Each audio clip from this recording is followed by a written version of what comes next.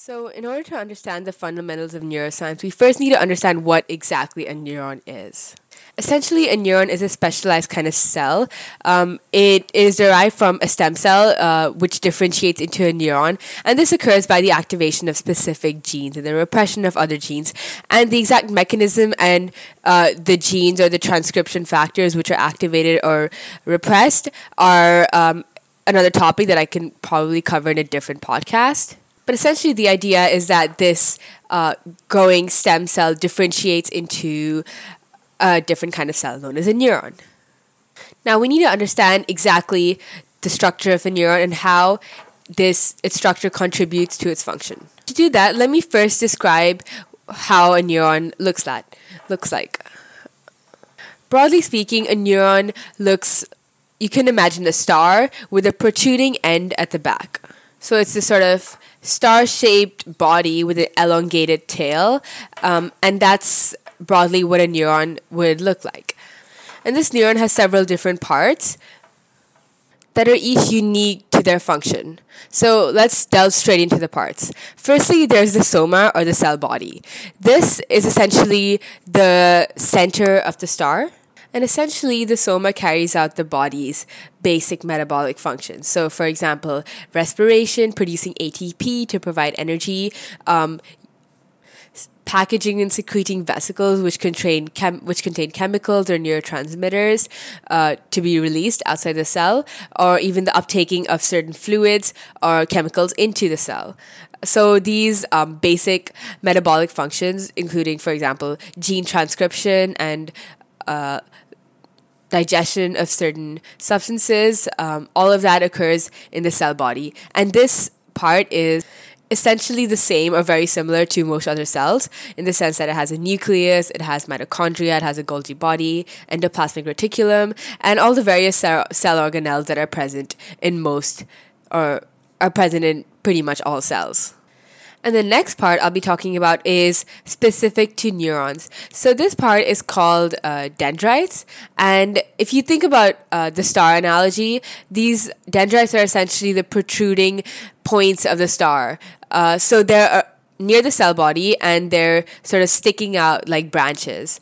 And this sticking out allows these branches that are part of the neuron to connect to a variety of other neurons. And so therefore, the purpose of these connections and the purpose of these protrusions is to receive electrical signals from another cell or from various other neurons. Therefore, by making many connections, dendrites can receive electrical impulses from a variety of different neurons. And this allows it to process and transmit information, as we'll see in later podcasts. But because the purpose of a neuron is to fire and to transmit information through electrical impulses, these dendrites have the role of receiving these impulses that allow it to then propagate it on to either a muscle to execute a particular function or to other neurons it connects along a neural pathway. Next is the axon. Again, this is very specific to a neuron. And the axon is a long protrusion I was talking about. It's kind of like an extending tail from the star. And axons can be very long. In fact, the longest axon extends from the spinal cord to the big toe of each foot. But axons can also be very small. So they vary in size quite a bit. And you might wonder, why are axons long? What's the purpose? Well, to understand this, we first need to know the function of the axon. So essentially, the axon propagates the action potential, which is the electrical signal, from one neuron to another. So in order for efficient transmission, axons need to be long. Because if they weren't long, then an electrical signal would have to go through multiple neurons in order to reach an effector muscle. And this makes it very inefficient as it slows down the process. While if it goes simply along one axon, the action potential does not have to cross through multiple neurons, and therefore the efficiency of transmission is much faster. And as humans, through the fight or flight response and the reflex response and certain other functions, it's important to function efficiently. It's important to get messages across quickly. And that's kind of the function of the axon. So it propagates the action potential from one neuron to another. And the axon is covered by a specific feature called the myelin sheath. And the myelin sheath is essentially made up of fat, and it insulates the electrical impulse. And by providing this insulation, it allows the electrical impulse to travel much faster than it otherwise would. This is because it retains the impulse within the axon instead of allowing it to get lost externally. The myelin sheath also lowers the capacitance of the neuron, and the capacitance is basically the capacity of a neuron to contain electrical charge. And by lowering this, it forces the axon to propagate the electrical signal from one area to the next. And this again speeds up transmission, which makes neurons a lot more efficient. And the myelin sheath actually, so it's kind of like a covering surrounding the axon, and it has breaks it has regular breaks in certain regions, and these breaks are called nodes of Ranvier. And the nodes of Ranvier allow the electrical signal to be maintained, because if there were no nodes of Ranvier, the signal would die out as it goes along the axon.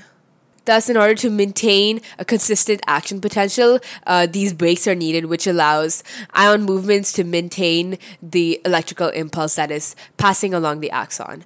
And the details of these ion movements will be covered in another podcast, but essentially the myelin sheath and the myelin sheath speeds up neural transmission, while the nodes of Ranvier allow the action potential to be maintained consistently.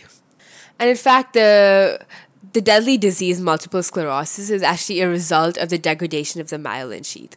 So intuitively, degrading the myelin sheath would result in slower transmission or a lot weaker transmission, which would result in difficulty in communication between the brain and the body, which would result in difficult movements and other neurological deficits. And that's kind of how multiple sclerosis works. As the myelin sheath gets degraded, it's tougher for neurons to pass along impulses along each other, and because of this, the body tends to work a lot less efficiently. And this function really hinders development and normal day-to-day activities, which is why it's such a terrible disease. And because the myelin sheath actually also protects the neurons from disruption by external electrical impulses or electrical activity, degradation of the myelin sheath would also eventually cause deterioration of neurons themselves, resulting in permanent neurological damage. Now, as we move along the axon, we eventually reach the axon terminal. The name is pretty self-explanatory. It's basically the end of the axon. And this leads into the synaptic cleft. And essentially the axon terminal, similar to the dendrites, protrudes out and connects to several different dendrites.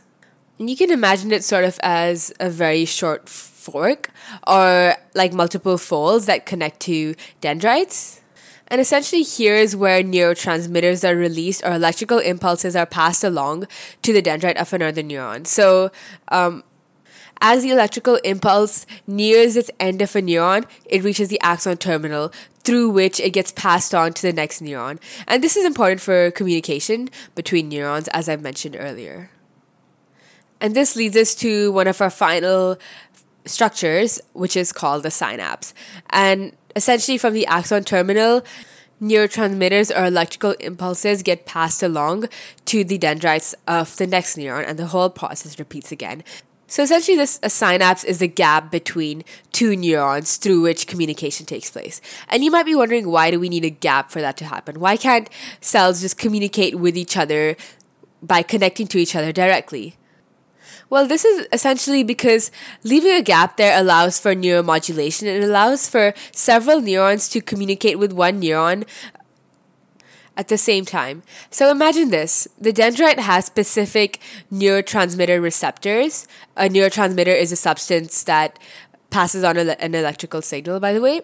So a dendrite has certain neurotransmitter receptors, and it would be inefficient to have specific receptors for every single dendrite that it connects to.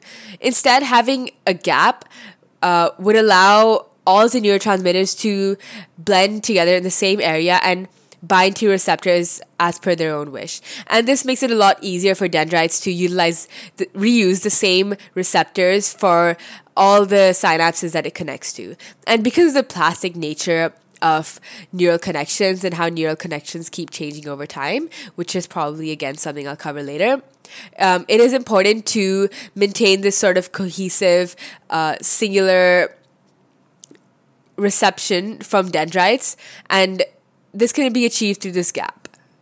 It also allows for unidirectional transmission because if there were no gap and if the two neurons were connected directly, it would be possible that the postsynaptic neuron, which is the neuron that is on the receiving end of the electrical impulse, would accidentally, or it could propagate signals to the presynaptic neuron. And this could create a lot of confusion because then electrical signals would be able to go both ways. And that would make it a lot more difficult for humans to function effectively.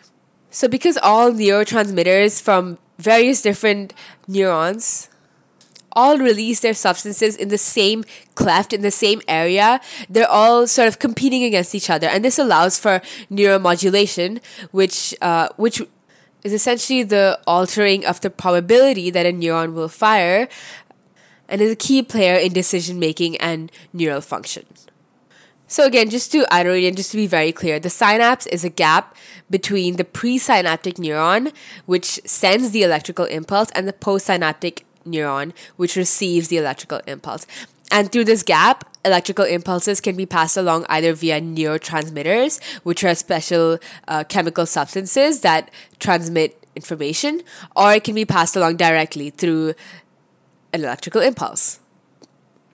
And lastly, there's another term called a synaptic cleft. It's very interchangeable with the synapse, but I suppose the major difference would be that a synapse is more broadly speaking of it could be a synapse connecting with several dendrites, but a synaptic cleft is more specific to the synapse connecting with one dendrite. So I guess that would be a distinction, but that isn't really important. Essentially, the idea is that it allows for the transmission of signals.